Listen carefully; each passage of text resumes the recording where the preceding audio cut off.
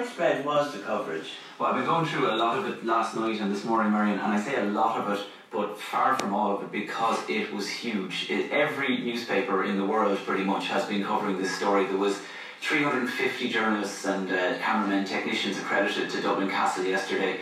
There probably wasn't fully that number there, but the press room was very, very full, and there was far from all Irish Saxons. The list of some of the media that were there yesterday is fascinating to read. I mean, you go down, there was the Canadian Broadcasting Corporation, all of the British ones, China Global Television Network, CNN, Los Angeles Times, New York Times, pretty much all the Europeans, all the British. It really was phenomenal, the interest that there was in the referendum. But India? India was there as well. There was the Times of India and a couple of other Indian papers have covered a lot of it this morning. Well, I would have thought they'd have a particular interest because of and what's the tone of the coverage? There's two takeaways from it, I think, really. One is the Catholic Church. They and I know it gets mentioned briefly here, and I know you talked about it a bit earlier, but all the international, pretty much all their intros focus in on the idea that this is the death of the Catholic Church in Ireland, that we've gone from gay marriage to abortion in such a short period of time, that this is it now, the Catholic Church's influence is completely gone. And interesting, the second thing that comes out in a lot of the coverage is how Ireland is moving away from this populism of Brexit and Trump. That the Irish people with gay marriage, where I suppose our election threw up a strange result in the general election, but that we're becoming far more liberal while the rest of the world seems to be moving more towards the right wing. So there are the two kind of themes that run through it, but then each of the papers, depending on where you go, kind of have their own take on it as well. Right.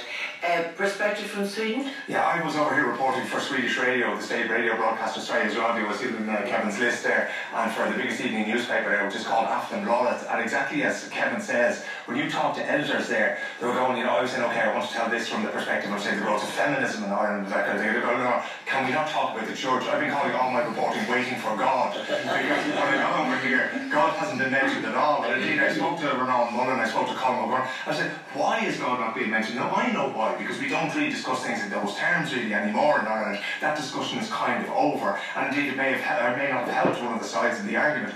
But the world still sees Ireland a little bit like we see Tom Cruise in Far and Away, and it needed to be explained to them in those terms.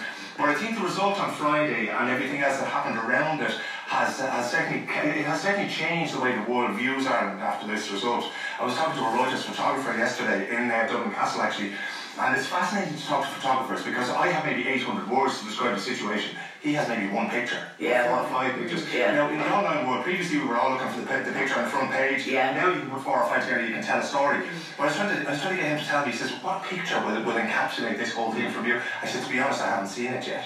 So an awful lot of it was people embracing and crying, and the colour of the banners, and in the run-up to it, it was the posters that were put up by both sides, and we're trying to tell the story in that way. But I think I was telling you before, Marion, that the deadlines and word counts are sacred to me, and I had an 800-word word count for Aftonbladet on Thursday. I said, I can't do it.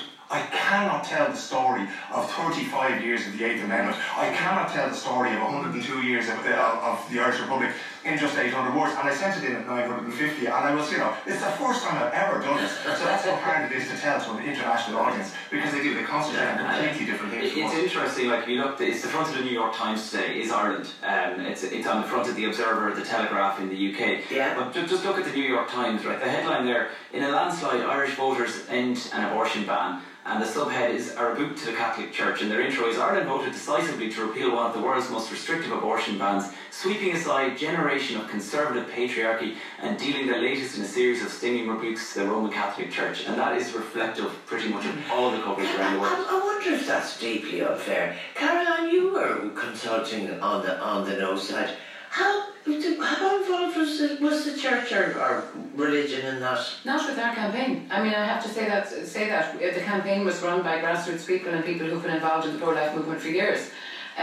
So the church wasn't involved as such. And as I say, I think that from what I observed, they seem to be taking their message and their responsibility to their congregations, and that was where they decided to make their views felt. I mean, if you passed any Catholic church for the last week or so, there have been banners outside saying that human life is sacred. And I think the bottom line, the message there would be that regardless of what the law says, laws can be unjust, and Christians and people of other faiths would regard this as an unjust law, that withdrawing the right to life from a category of human beings will be something that is unjust by definition and that they'll always oppose. Okay. You know, I think that's the position from the religious point of view. But I've seen cartoons, we've all seen them, and Father Ted, I think, of a priest kicking the bishop from behind and all this type of thing. It's kind of beat the church, and this is the latest nail in the coffin. I don't like that. I mean, we're supposed to be a tolerant, mature, and newly compassionate society. And I think that right. you know, we have to acknowledge now that in times of desperate hardship and in times of desperate, narrow-minded views of women in society and that kind of thing, we're supposed to be tolerant and compassionate. The no side, tolerant and compassionate. She must be joking. To acknowledge the fantastic good work that religion does in charitable work Well, around the country. I remember having a conversation with Cardinal Daly at one stage, and the church was getting a lot of criticism at the time. I can't remember what it was about, and I put it to him that actually it was the Catholic Church that educated people to be, you know, to be lippy enough to talk back to them, and he kind of said he hadn't thought about that before. This was the challenge though of telling the story, because undoubtedly the Eighth Amendment came from a strong religious ethos in 1983. Now the same thing doesn't exist today, and to tell the story of that societal change over 35 years is very difficult, because when was the last time we were on the front page of the New York Times about this issue? It was probably 35 years ago. Yeah. So that's the difficulty is explaining. I was very surprised. I was trying to monitor some of the international stuff yesterday, and I turned on the BBC News last night, and we have, because of our proximity and our interrelationship really as a people, and the simplicity of the presentation of the story, I was surprised that it was exactly as the New York Times presented it. It was about Catholicism and the demise of Catholicism, and it's very simplistic really when you see what we've, I suppose, gone through for the last number of years. And it's the story they were hunting, because as I say, I was, you know, the only person there on the other side, but every foreign newspaper that wanted to talk to us wanted to talk about the Catholic Church. So in our campaign we didn't, you know, we were focused on the Irish voters in the main, so I didn't really know too much about the international press, because we had very limited resources, so we couldn't really put our people there, you know. For that reason I didn't do the Chinese program. The 850 words, because we managed to explain abortion on posters, very complex medical issue.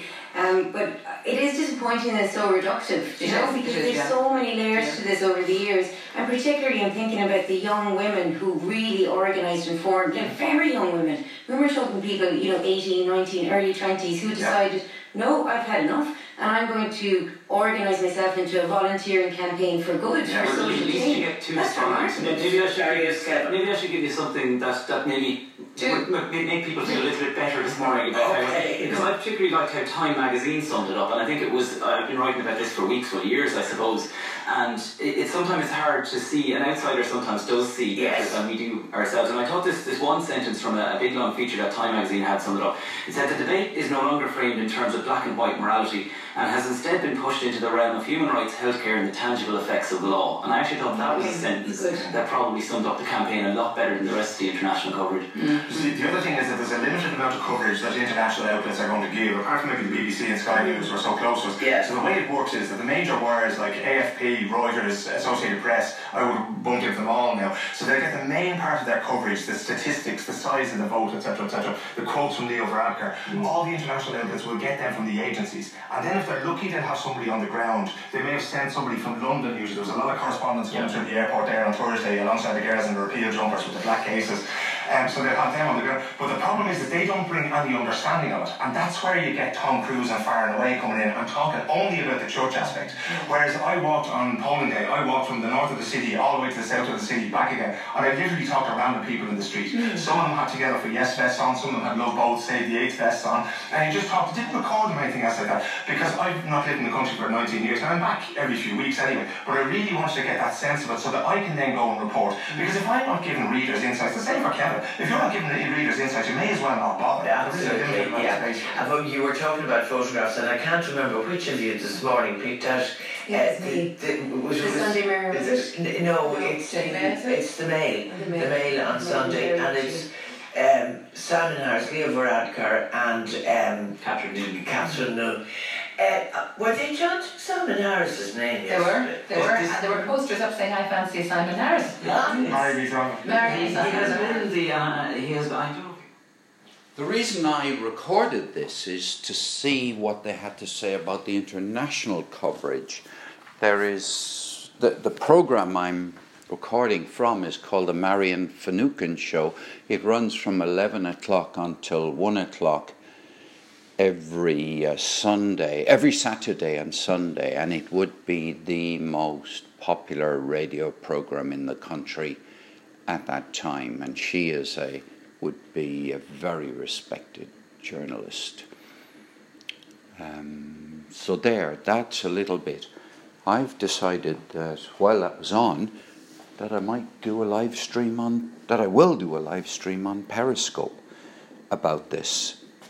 So as soon as I've eaten a boiled egg, which I need to turn off, I'm going to go onto Periscope and see what kind of response there'll be on Periscope. It's not a particularly good time of the day to be on Periscope at 1 o'clock. 1 o'clock means 5. Oh, yeah. It means 6 o'clock in the morning in New York. Well, that's not too bad, but it's still not great. I'll get Australia. 4 o'clock in the afternoon would be a much better time.